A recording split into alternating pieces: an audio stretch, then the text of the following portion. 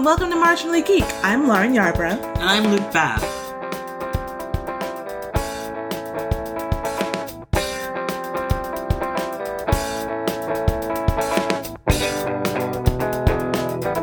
Marginally Geek is a podcast dedicated to showcasing the diversity that's always been the cornerstone of the geek community by focusing on individual experiences. Each month, we'll be interviewing someone new about their life as a geek, their thoughts about fandom, basically whatever makes them tick. And since we're a podcast for and about people who live at the intersection of marginalized identity and fandom, we'll be prioritizing the voices of women, people of color, people on the LGBTQIAA spectrum, people with disabilities, the neurodivergent community, and our elders. This week, I'm talking to Violet Vernig, webcomics extraordinaire and all-around badass. And then afterwards, Lauren will be debuting a new section called Fan Works Appreciation. Sorry with this episode so late, folks. Usually this is the first Friday of the month, but the holidays hit us. And with the holidays, all of the very, very many movies that came out. We saw pretty much all of them that we wanted to see, I think. I mean, hang on, what did we see? We saw Rogue One, obviously. Yep. We saw Fantastic Beasts. We saw Sing. We saw Moana, yeah. We saw Moana. Did Moana come out that recently? Yeah, Moana came out really recently. I just feel like Moana's been here all my life. But yeah, I think there's... Oh, and we were going to see La La Land, but... heard increasingly bad rumors about it and just decided not to, I think, is the... Yeah, we didn't see that, but we saw most everything else. I haven't seen Fences yet. I'm going to go watch Denzel and Viola Denzel at each other, and it's going to be great, and I'm going to love it and probably cry. But, yeah, what are we talking about today? I think we were going to talk about Fantastic Beasts, because we're both old school Potterheads. I mean, I enjoy the Harry Potter books in a way that's mostly yelling about what an idiot Harry Potter is. So I don't know if that's typical, if that's everyone's experience. But yeah, no, Fantastic Beasts was a lot of fun. Had some issues, as usual. But I enjoyed it. I enjoyed looking at Eddie Redmayne's face. It was a good time. Costumes were really pretty. What did you think? I mean, I thought it was a lot of fun. I thought it had problems. I've got some questions about where they're going with Grindelwald. But that's just because... spoiler alert this? Is this yeah, well, spoilers, you know. Yeah. No, Grindelwald, a.k.a. Captain Jack Sparrow.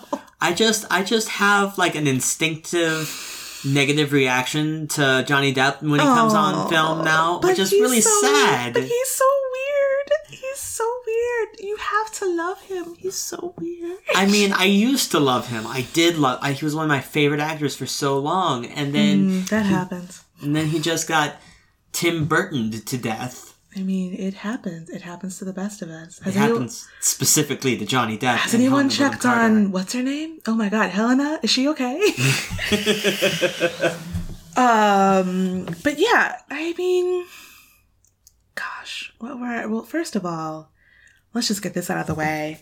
Apparently, the movie takes place mostly in Harlem, which you wouldn't know because everyone is white. The only reason I know that is because Facebook, Tumblr, internets told me that. Yeah, but whatever.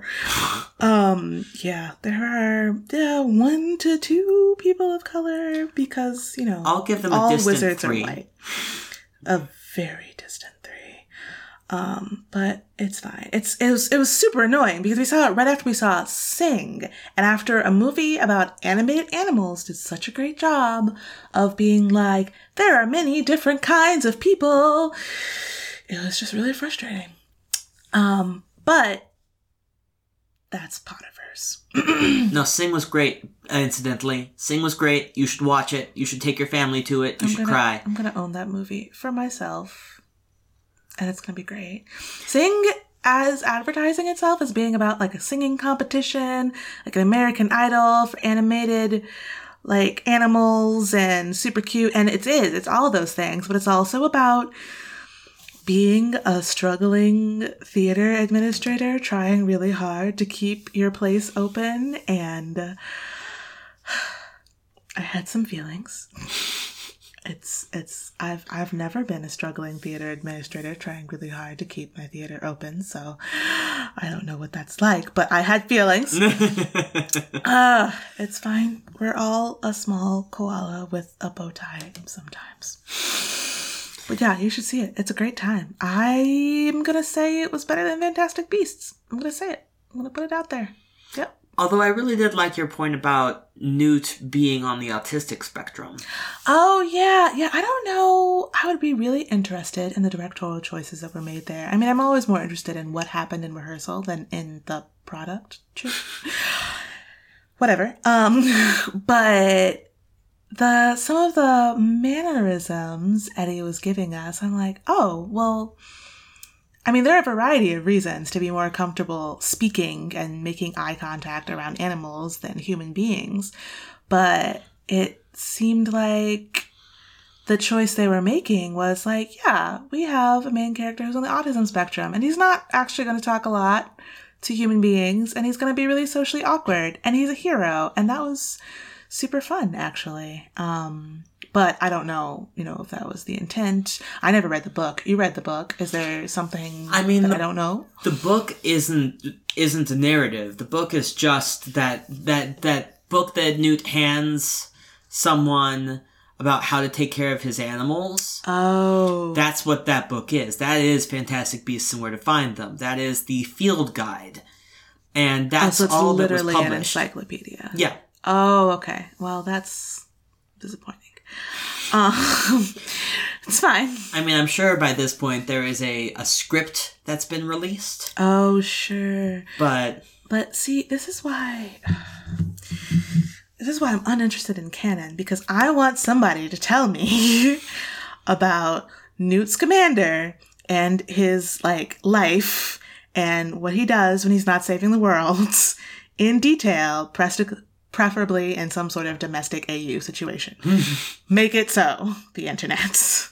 I think that was one of the better things that we saw this season. I mean, obviously Rogue One happened. Rogue One was great. I have a lot of feelings about it, but I'm going to wait until it comes out on video probably to scream about them. That's probably for the best. Moana is probably one of my favorite Disney movies of all time at this point. Moana was pretty great.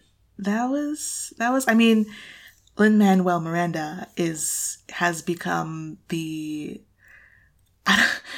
voice of a generation. The high fructose corn syrup of movies. He's in everything. We were halfway through and they're doing a song and I was like, what is that you? Yep, it's him. And it was great. Also, there were several people from the Hamilton cast, or not several, 2 to 3 who were in this movie. At least as singing voices, yeah. Yeah, that's true. I think there was a difference between singing voices. But, Chris Jackson. George Washington. And Eliza. Philippa Sue. Look at you knowing people's names and shit. Yeah, that was pretty great. But I really enjoyed it. Apparently there's some, disagreement on levels of accuracy and what they should or shouldn't have done with actual cultural representations. But I mean, if you have thoughts about that or have direct experience with that, please by all means let us know. Oh my gosh, please send us an email or a tweet or something, because we know nothing. But having come in with zero knowledge of the culture, right, we were both pretty impressed. Also, Alan Tudyk was a chicken. Alan Tudyk went to Juilliard. I think these are 2 really important facts for us all to digest. Yep. Together. Yep. He was a very good chicken. Oscar worthy. But yeah. I think movies were great. I had a better than usual time at the movies this holiday season. Oh my god, Hidden Figures. I don't have time to talk about Hidden Figures, but Hidden Figures though. Oh my god. Everybody should go see it. I think I'm going to say something else that might not be correct, but I want to say they like outpaced Rogue One's takings for their first weekend, which is amazing. Well, they outpaced Rogue One's takings for this weekend. Oh, right. That makes way more sense to me. Because, I mean, you know, it's Star Wars. It's right. rough. It's rough out there. Right. But still, they're doing really well, which makes me really happy. Yeah, them and Moonlight and Fences. I'm surprised we didn't go see some Brown People at the Holidays movie when we went to my parents for Christmas. But I guess they didn't feel like it. They went to go see Rogue One. Brown People. Oh, yeah. This time. Mm-hmm. That's right. That happened. But yeah, we'll talk more about that when it comes out on video. Until then, I guess DVD is released on Redbox. Video? What is this, 1995? But until then, let's go to the interview. Yeah. Today we're talking to Violet. Violet is a friend of Lauren's from college. Who came all the way up here from Iowa City. Iowa! Okay, I'm gonna stop. That's obnoxious. And we'll take it from there. Do you want to introduce yourself? I suppose I could do that. It seems like a reasonable thing to do. I am a formerly theater person, but I mostly am involved in art-making things. I draw comics. I am involved with a local print shop in Iowa City it's a community print shop. It's open to the public and has facilities for all kinds of fancy things. And then vocationally, I also do screen printing, which is exciting and also messy. I guess, so start off by telling us about your webcomic, or your comic. Yes, it is currently in a interesting superposition between comic and webcomic, because I started this back in January. I decided that I was going to start drawing a webcomic, and a few fitful months later had most of one finished. But then finished a chapter in its entirety to publish for a zine festival in Iowa City that happened in April. And it has sort of languished since then, but plans are currently to revamp it in September. But it is I would describe it as sort of like urban fantasy-ish, taking place in a sort of a strange and not entirely unfamiliar Midwestern metropolis, surrounded by corn secrets and higher learning, and the exploits of a unemployed dryad and a former succubus turned community college educated mechanic.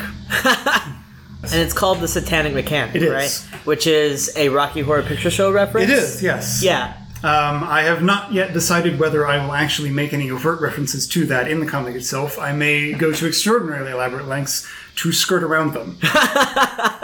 Sure, absolutely. But that's really cool. And I was reading some interviews that you gave about that comic. It came from an idea that you had writing like a short story, right? Yes. There's a really interesting magazine that is published in Iowa City called Little Village, which is sort of a local arts and culture magazine, and they have a kind of a rotating short story contest, which is stories under 1,000 words. And a few years ago, I had one published, which was, I believe, titled "What Happened to Violet Kubitschek," and was about this rather unfortunate girl who worked at a donut shop, and while she was at work one night, the small sort of enclave town that she lived in, which was surrounded by this other town, mysteriously rose 500 feet in the air on a column of pink granite for unexplored reasons, and it dealt with the ramifications of such an occurrence. Getting down from the garnet? Yes, but it's sort of, I don't know, this sort of started a interesting kind of like parallel, bizarro Iowa City that exists more or less in my mind, where it's sort of a liminal space. There are some very strange occurrences, and the graffiti is much more interesting. You talk in the questionnaire I sent out about like creating imaginary worlds and the infrastructure. Mm-hmm. Is that sort of what drew you to this work? Yes. Mm-hmm. Yeah. I don't know. I'm always fascinated by, to give an example, what do stormtroopers do when they're not stormtrooping? Those kinds of questions of like, do they take showers ever? How would they do that? What do they do in their... It's the kind of like the mundane details. If you change some of the sort of variables in the extant world, what then, changes? If, for example, you develop teleportation, then what do you do about that? Right. And, what does the corner grocery store look like in that situation? I don't know. Sort of the mundane details of fantastical universes. Right. I feel like those are the really interesting details. Those are the details that tell you about how people live. Mm-hmm. Mm-hmm. Yeah, and this is speaking monolithically, but I think science fiction generally concerns itself with sort of the grandiose cultural structures that exist in alternative worlds and universes. But I wonder who delivers the mail. Right. Who takes out the garbage, and what do they do for fun? Right. If anything. Right. Perhaps they're androids whose sole purpose is to do one thing all the time. And do they get bored with that? Sure. I don't know. I also really am interested in world building and how that works. And like using your example of stormtroopers, I feel like part of what gives especially the original trilogy, and now again I'm seeing it in this new trilogy that's started. What gives it that sort of real world lived in feeling is that we do get details about like where does the trash go on the Death Star? Yeah. It goes into this pit. There's a thing that lives in the pit. Yeah. I have to say that probably episode 7, yes, was most recent one. Was wonderful in many ways, but I have to say that one of my favorite scenes was Ren in her wrecked spaceship house just making a horrible looking dinner. Like that little detail was absolutely fascinating. Right. And it tells you so much about not just like how people on this planet live, but it also tells you a lot about Ren as a character and what she has to deal with. Yeah. I'm dealing with here's this interstellar war that the films have been about, but this also leaves junk all over the place. And, what does it mean to try and make a life in the middle of all that? Right, absolutely. That's really interesting. That's really fun. And so that's something I can assume that your comic's going to deal with. Yes. Kind of the nitpicky details of grandiose things. Mm-hmm. Can you think of other, like, really good examples of, like, people who do that in their work, or pieces of work that you see that really kind of come to life? Or is that just something that you want? Well, it's something that I want. I think I see a lot of, like, specific names are escaping me as they are wont to do. But I see a lot of art and illustration that is kind of built around those ideas. Mm-hmm. Here's the other one. So I've been reading what I think is now a trilogy, but books by Margaret Atwood, the Mad Adam trilogy, I think they are called. I just finished A Year of the Flood. And that deals with that kind of minutia in a really, really fascinating way. Because it is a sort of like, global system which is increasingly controlled by independent corporations which have superseded the power of government and can basically do whatever they want. But, here's all these people who kind of like live on the edges of that and are impacted by that. But they're not the ones really making the decisions. Mm-hmm. They're just the ones affected by it. They're living out in the plebe lands with everybody else who hasn't got a stake in anything, dealing with, weird mutant animal infestations and street gangs and food that might be made out of iguanas or whatever. Is this the one that is this the trilogy that starts with Oryx and Crake? Yes. Yeah, it starts with Oryx and Crake, which is more sort of like interior to the cores and the things that happen. And then The Year of the Flood is more about the people who get caught up in it. They're people in the Gods Gardeners, which is kind of a religious sect / cult, which is opposed to genetic engineering and the corporatization of all things in life. Yeah. And so things like that, which deal with just sort of like personal stories in the midst of global crisis. Yeah. Very interesting. And also you learn how they manage to survive and what they have to eat and right. Right. No, I think that there's some sci-fi, and I'm not going to say all, but there's some sci-fi that deals so much with big things that you lose, like the Star Wars prequels. Bless their hearts. They deal so much with like the Trade Federation, yes, and like the politics of the Senate that we don't get. We're not given any details about people. They're a science fiction universe as presented by NPR and Marketplace. Which, I don't know, like, in some ways that's interesting. I do enjoy learning about that kind of lore. And I think it's always fascinating the amount of thought that gets put into that, but also it's not particularly compelling from a dramatic standpoint. And like I was saying before we started broadcasting, I just started Steven Universe. Yes. Steven Universe is great for being like, we're going to deal with the minutia of this kid's life and the things that he finds really important. Yes. Which are not very important things. No.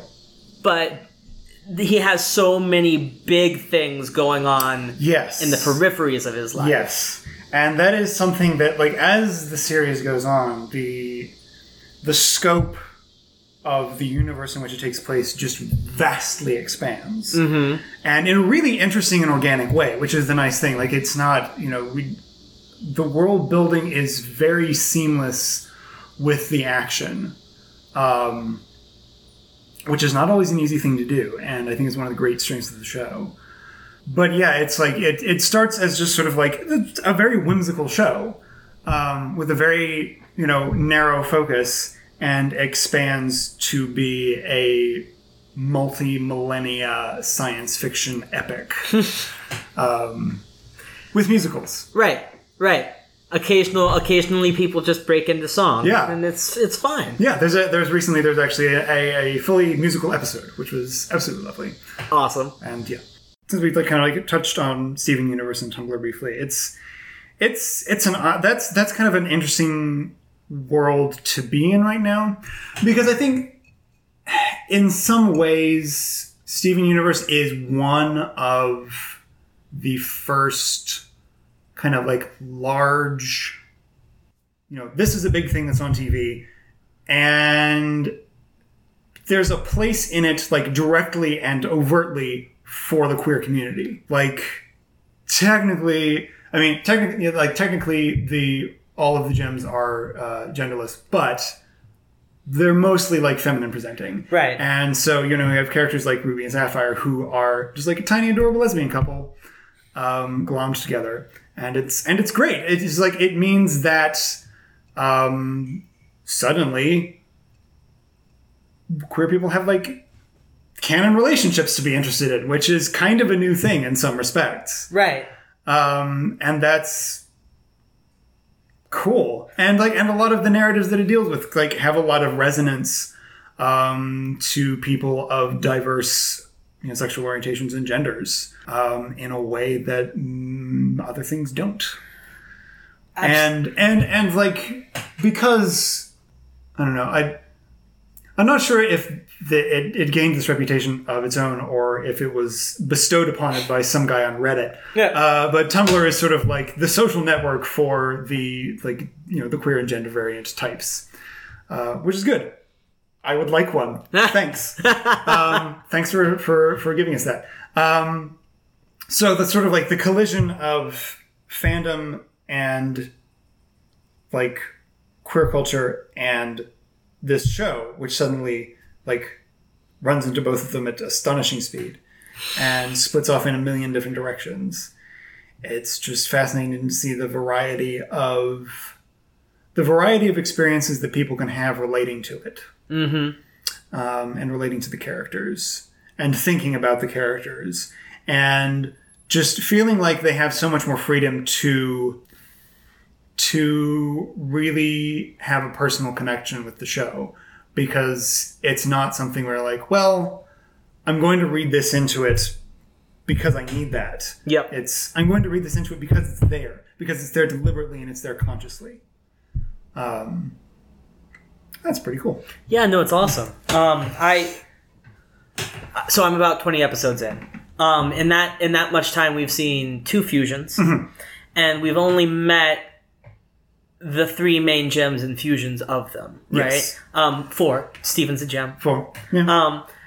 But like, even just for me, one, just like, yes, technically all of the gems are, besides Steven, are like genderless, non-binary, something along those lines. Something along those which let's talk about first, that we've got 3 main characters who are like explicitly non-binary. Yeah. How freaking great is that? That's awesome. Yeah. But all fairly feminine presenting.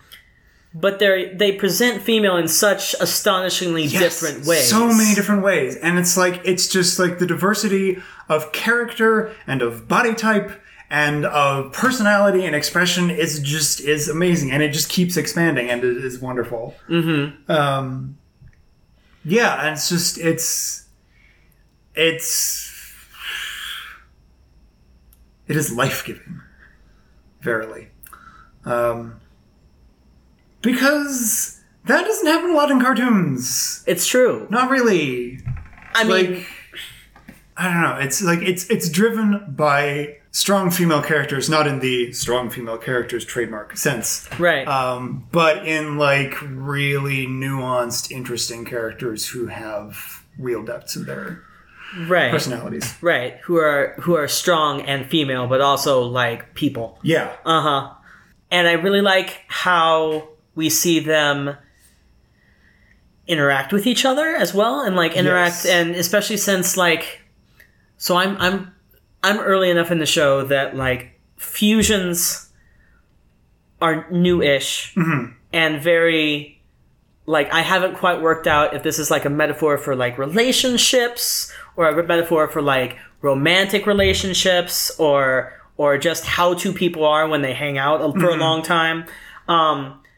But the 2 that we've seen so far, although I have my theories about, so it's Pearl and Garnet and what's the third one? Amethyst. I have my questions about Garnet's the tall one. She's got 2 gems. That doesn't seem legit. But all will be revealed in due course. I'm so sure. But like it'll be so cute. I'm so sure. I mean, obviously. Yeah. We get her fusion with Amethyst, and we get Pearl and Amethyst's fusion. And in both of those cases, the fusions are like problematic somehow. Like Pearl and Amethyst's fusion doesn't last because they can't friggin' stand each other most of the time. Yeah. And then Garnet and Amethyst are just a giant asshole when they're together. they kind of feed each other's worst instincts. Right. Yeah. But I think that it's really interesting that we're being given all of these like real world how people actually interact. Yeah. Well, I mean, like Steven Universe kind of as a show and like fusion as a concept are very much built around relationships and how relationships between people work in all kinds of different contexts, in all kinds of different scenarios. And it is like, as a show, it examines relationships in real depth and how they break and how they fall apart and how they can be improved.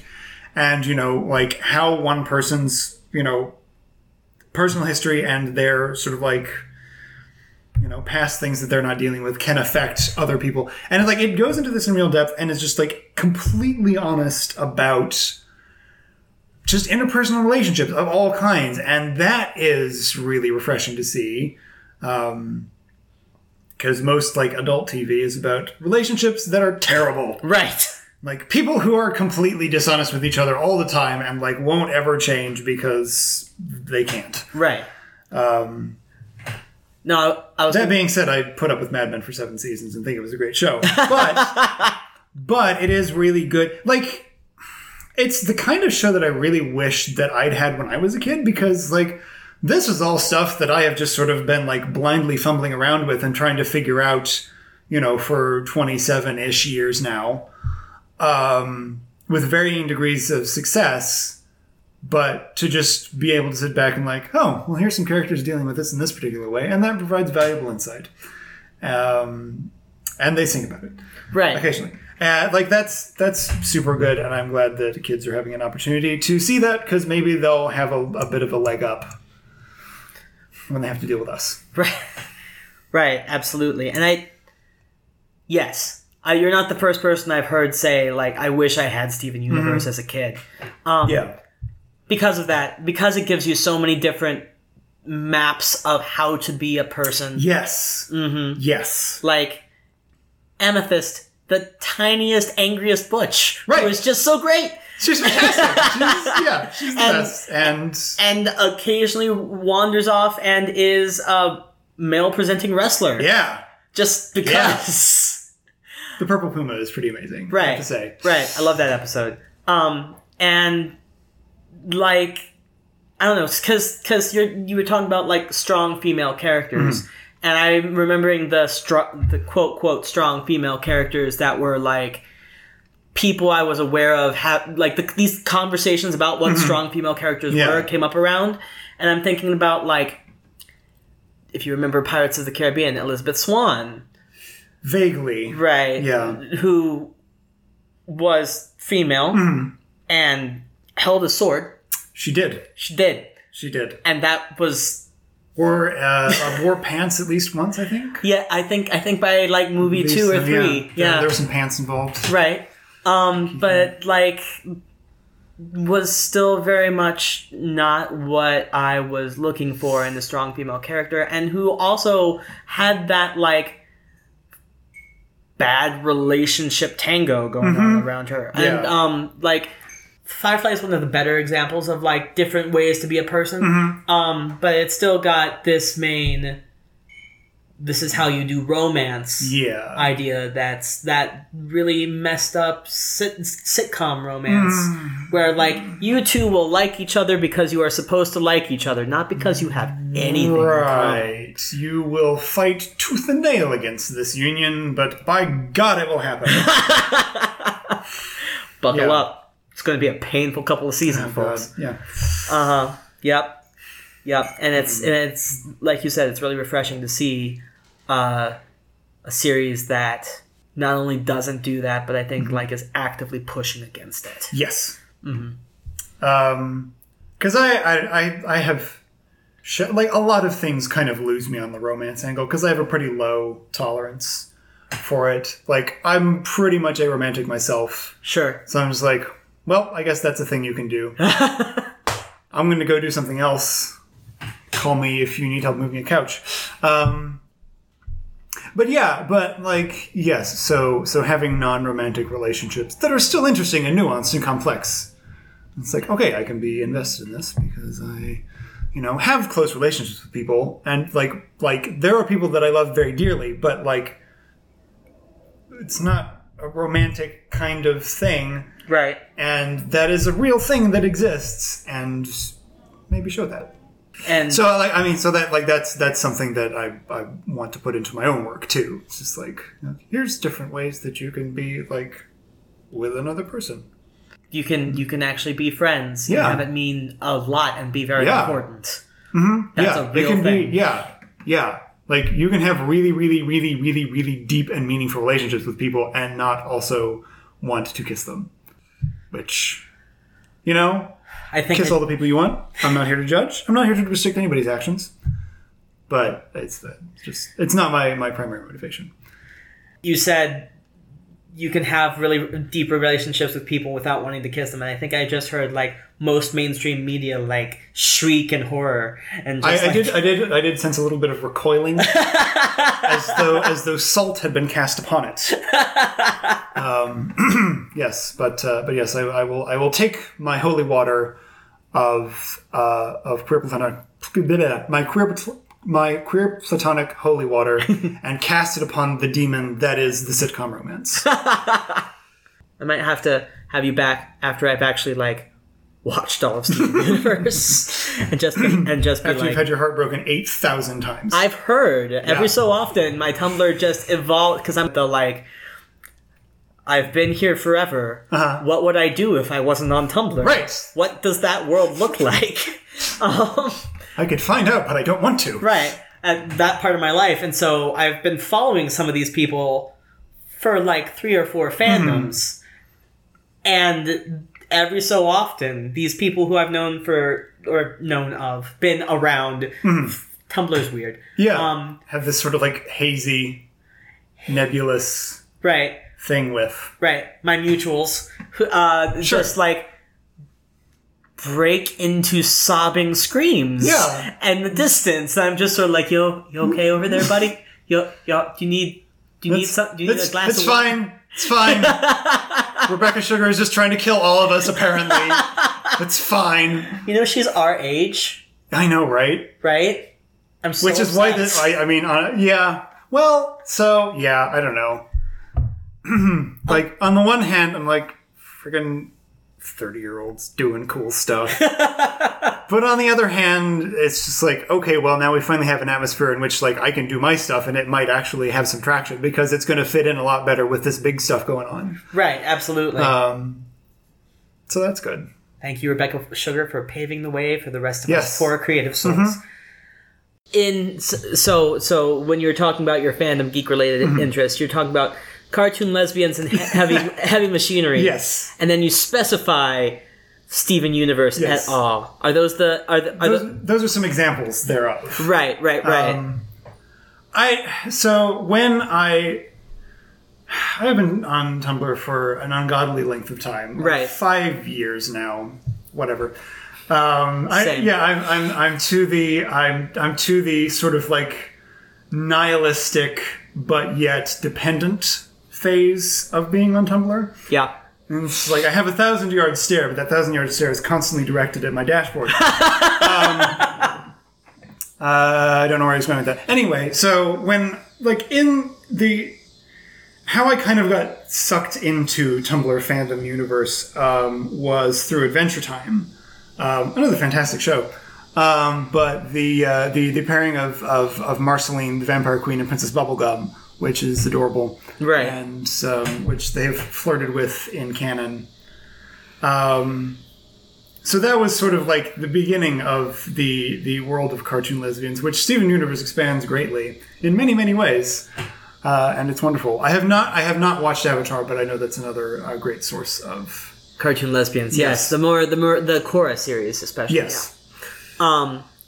Absolutely. Yeah. I don't know. It's just like cute things. Cute things? Yes. Not so much something I go out in search of as a pattern that I have noticed emerging. Or is it something that you go out in search of? It emerged as a pattern somewhat unconsciously, which I now cannot help but follow. Right. So as all pattern, I feel like that's true of most patterns. Well, quite, yes. And then heavy machinery has just kind of like been an obsession since early childhood.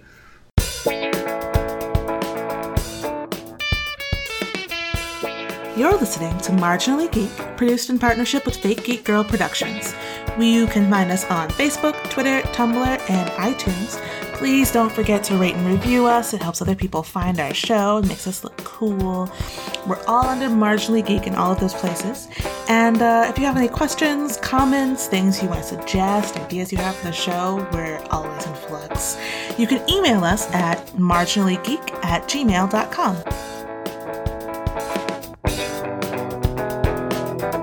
I don't know. It's very interesting. It kind of goes into sort of like the interest in infrastructure. I do remember at a really early age being taken to in a town near the town where I grew up in rural Missouri. There's a annual steam and gas engine show, which is all these like really old steam traction engines and old tractors and gas engines and things like that. And I remember going there with my dad when I was really young and just being completely terrified of how big and loud and noisy everything was, but also really fascinated by how it all worked. And I don't know, that has just kind of like continued for a very long time. It mostly manifests itself in interest in steam-powered things. Trains especially, but also just all sorts of like odd... Because like, not quite to the extent that the sort of like steampunk imagining of things goes, but to a very large extent, for 100 years, the world was entirely powered by steam. Right. And so all manner of machinery of all manner of scales emerges out of that. From like, tiny little engines that drive popcorn machines, to pumping engines for like municipal water systems. There's one in Cleveland that, I don't know, was like the engine itself was about 47 feet tall or something like that. Just like on just a staggering, mind-boggling scale. So that and the mechanics of that and the infrastructure around that and sort of like how that ended up changing society is just a really deep field that I find really interesting. Because, I mean, the Industrial Revolution was pretty profound by most accounts. Pretty big deal. Most people think, no, that was the thing. we should talk about that in depth. So, steam engines, your first fandom? I guess so, yeah. I don't think I was particularly aware of the concept of fandom at the time. Sure. But I don't know, like... I don't know. I think rail fans and like steam enthusiasts, there's sort of there's like that, and then the people who are writing Star Trek zines, and like that is sort of like the birth of fandom as we know it. I think maybe this is my theory that I'm expounding at this moment. But yeah, just like it seems to be at least the first well-documented group of people who, like, because of a shared interest in something that didn't necessarily have, like, economic or social value at that time, put extraordinary effort into preserving or recreating a particular thing. So, like, and it seems to be much stronger in the UK and in England than in the United States. Partly because, the UK is more the birthplace of the Industrial Revolution and just had a lot more stuff. Mm-hmm. So it seems to be the first instance of people going out of their way to learn how to do things that have no particular relevance just because they think they're worth preserving. And I think that's kind of a core element of fandom, is that like, yeah, this is, it's just a show, it's just a book, it's just a whatever. But it means something. It's important. It's personally significant, and you feel that the world would be lesser without it, and right. So you put yourself into it and you expand on it in your own way. I think, like, steam and railway preservationists kind of exemplified that spirit in the early years. I don't really know how things are now. I'm not like particularly involved with any groups. In a direct way. There is a large group in Mount Pleasant, Iowa, which is pretty close to where I live, that has a very large annual show. But I've been more involved with them through their collection of printing presses and equipment of that kind, which is another interest because it is large, heavy machinery. Except this time it makes books, and books are good. So is it... Because I had not actually realized that the steam fandom was this big and like this big of a deal. Is it finding and refurbishing old engines? Is it building new ones? It's finding and refurbishing old engines and maintaining the collections of engines that exist. And then most of the new things that are built are in sort of a kind of a spin-off which is referred to kind of like collectively as model engineering, which is basically like building miniature versions of many things. Like there are people who build miniature steam locomotives or like small, I don't know, like tractor trailers and things like that, earth-moving equipment. Right. Building miniature versions of things, which is, of course, a great human obsession. And that's kind of the area where new stuff happens. Because the odd thing about the steam fandom is that it's very much a realm of traditionalists. Partly out of necessity, because all of this equipment is at least 50 and 60 years old. and requires maintenance techniques that have sort of been lost to history. But also in that sort of like in maintaining equipment in the state that existed in, say, like the 1930s or 40s, then you also have to think of maintaining the environment as a whole in that sort of chronological microcosm, which can, I don't know if it does, but I think that it can lead to somewhat retrograde thought patterns. I don't know. I don't really know where I'm going with that, but I don't know. It's a, to all outward appearances, it is a group dominated by middle-aged and older white men who have decent incomes. Right. And that kind of gives it a political climate of a particular sort, depending on what sort of group you're involved with. When I was in high school, I was in a garden railroading club. And this is like building model trains, but like in your yard. Because that's fun. That sounds great. It was. But it was, I don't know, like it was not a group that talked about politics. But when they did, they skewed very conservative. And right. was, of that demographic, as I mentioned. And I don't think I was, obviously, I was not aware of this at the time, being but a young person who lived in a tiny little town and didn't know anything about anything. That can happen. But looking back on it, it's like, this is kind of a homogenous group. I've definitely got, that same background of, like, tiny small town. Mm-hmm. Yeah. Didn't know any better. Sorry.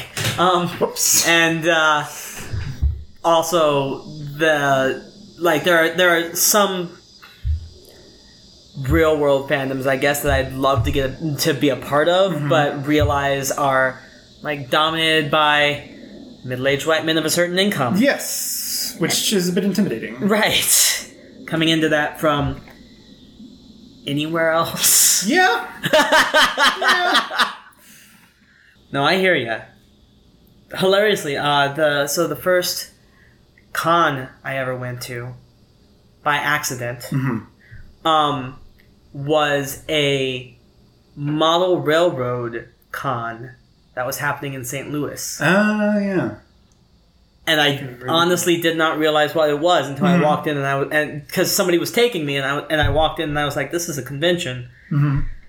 There are lots of very small locomotives around the place, and it's a convention, and I'm very confused. Yep. But it's really cool to see that. I mean, like, I think you're onto something about like that basis in like Star Trek fandom, and that sort of model for interacting around the thing you care about. Because Star Trek always gets credit for being like the first convention. Yeah. Well, and certainly I think this isn't something that I've delved into particularly deeply, but I follow several of the Tumblrs that are run by the Special Collections Librarians at the University of Iowa, which are really fascinating. And one of the big things they have is they have this huge collection of zines dating back to like the 30s and 40s, because it started sort of like in science fiction, because like that was sort of like the heyday of like pulp science fiction magazines. And so there would be people, writing and printing their own versions and distributing them in limited ways, and like having sort of like mailing lists across the country. And it's like, it's really this super fascinating thing. And they have a pretty extensive collection, but, so that's kind of like there when Star Trek happens, and this is sort of like maybe like the first like big mainstream science fiction thing that everybody might be able to see, and so it just sort of blossoms from there. But like watching that, like getting a glimpse into that kind of history and that kind of progression is really interesting. Yeah, I didn't realize that scenes went back all the way to like the 30s and 40s. Yeah. It's crazy. Awesome. Well, it's crazy that any of them still exist, right? Because they were printed on like Jell-O or whatever. Because you can do that. It's really cool. Right. Paper that just like falls apart. That's so nuts. Yeah. What do you even... I mean, I assume you'd print with a printing press back then. Well, I think they had like mimeograph machines and duplicators and stuff. Like, it's stuff that would be like office equipment or stuff you could get from a school or something. Sure. But yeah, it's just like... But there again, it's like this group of people who are interested in the thing and they want to talk to each other about the thing, and they find out how to do it over vast distances. That's so nuts. That's so great. And I mean, I feel like it's really cool that talking about that and like printmaking today as like, because I've got a lot of friends who are printmakers, like usually in the arts, or tying in with the arts, but not always necessarily. And I feel like it's sort of the same sort of like interacting with the printed word in a way that's like very immediate almost, because even if you're not seeing this person, it's something that you made and it's going to them. Yes. Yeah. It's one of those things that I'm like really, really impressed by, but have no practical knowledge of. Well, yeah. Right. Yeah. Thank you so much for coming and talking about things. This was fun. Yeah. I enjoy talking about things with interested parties. Yeah, absolutely. Oh, so people who are listening to this in the magical future, or is it the present, or is it the past, or is it all three at once? By the time you hear this, the Satanic Mechanic will be like actually up and going on the internets at thesatanicmechanic.com. So you can go read that. And see the maybe possibly quantum references to Rocky Horror, as well as lots of world building. That sounds like fun. Yes. Thanks so much for coming. Well, thank you for having me.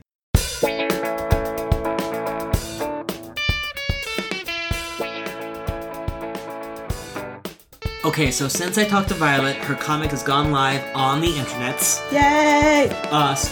A story of queer love, machine intelligence, and the number of cars you can eat before somebody notices. The first 2 installments of The Satanic Mechanic are available at thesatanicmechanic.com. The third will be premiering online and in print April 8th at Ice Cream in Iowa City. Ooh. You can find more information about that at icecreamcomicsfest.com. And she's also started a Patreon at patreon.com/Violet Austerlitz. That's VioletAusterlitz. So please take a look at that as well. Again, that's Patreon.com/Violet Austerlitz. Yeah, give her money for her shit. It's really cool. We got a extremely sweet Christmas card that was letterpressed, and it's very art. It's really cool. It's very art. It's cool. It's very cool. We have gotten to the point in our life where artists send us things for holidays. It's so exciting. And I just really feel like we've arrived. But yeah, and then Lauren's new section. Tell me about what you're going to be doing in here. Oh my gosh, what a great question. So we're going to be experimenting with a new segment that I'm calling Fanworks Appreciation Corner. Basically to talk about the cool shit you guys are making, and the cool shit your friends are making, and the cool shit I'm stalking people on AO3 late at night when I should be sleeping, where it's I don't know, interesting ways people are diverging from the canon. So we know that like most of the stuff that is like mainstream geekery, however you want to define that, is like made and starred in by white men most of the time. And I'm really interested, like obsessively interested actually, in the things that people make, because Death of the Author. Death of the Author is basically my byline for life and reading and everything I do always, because I'm interested in what, I don't know, our folks at the margins of the party are doing to take the things we like, Sherlock, The Avengers, Welcome to Night Vale, and sort of play with it and see it through a different lens and take the story into new and interesting places. So, some of the things I'll be talking about in this segment, which will be shorter than the explanation thereof, most likely. I'm hoping to talk to people who cosplay. We have a couple of cosplay friends, and if you're listening, I'm probably sending you an email right now. Or people who write cool fics, make other things. Basically, fan works you make that are inserting yourself or other people that we don't usually get to see into the story. I'm obsessing over this fic I found with the tag Autistic Tony Stark on AO3, where it's talking about the Avengers and like working as a team. And Tony Stark is always on his phone because it's how he communicates with people, because he's nonverbal, and like what that means for a characterization and like how things work and how people interact with him. And it's really interesting because you don't see a whole lot of artistic characters portrayed as like real people. At least not, in the stuff I've read. Another awesome thing that I'm just going to plug to you right now, because you should all go out and see it, is a fic on AO3 by Breathed Out. It's called How the Mouth Changes Its Shape. And I don't want to spoil anything for you, but it's about Sherlock. And you should just read it now. So what I would love to get from you guys, dear listeners, is suggestions. So again, as you know, Facebook us, email us, send us a Tumblr message. We're Marginally Geek everywhere. And if you have a friend who's cosplaying or writing fic or doing something that is changing the way we look at the geek stuff you already know about, tell me about it. I want to talk about them. I want to talk to them. It's going to be great. We're going to figure it out as we go along, but it's going to be great. And tune in next time for that thing. It'll be at the end of the episode, probably between the interview and the credits, and with me talking real fast into your earbuds. Thank you so much for listening to Marginally Geek. You can find us on Tumblr, Twitter, Facebook, and iTunes by that name. And you can also email us at marginallygeek@gmail.com. Our artistic producer and host is Lucas Babb. Executive producer is me, Lauren Yarborough. Our theme song is by Ronan Cohn. Z can be found at patreon.com/Mass Hysteria Music, as well as facebook.com/NowZHere. Our logo was created by Mike Miller. You can find his work at michaelmiller.co. Marginally Geek is produced by Fake Geek Girl Productions. See you next time.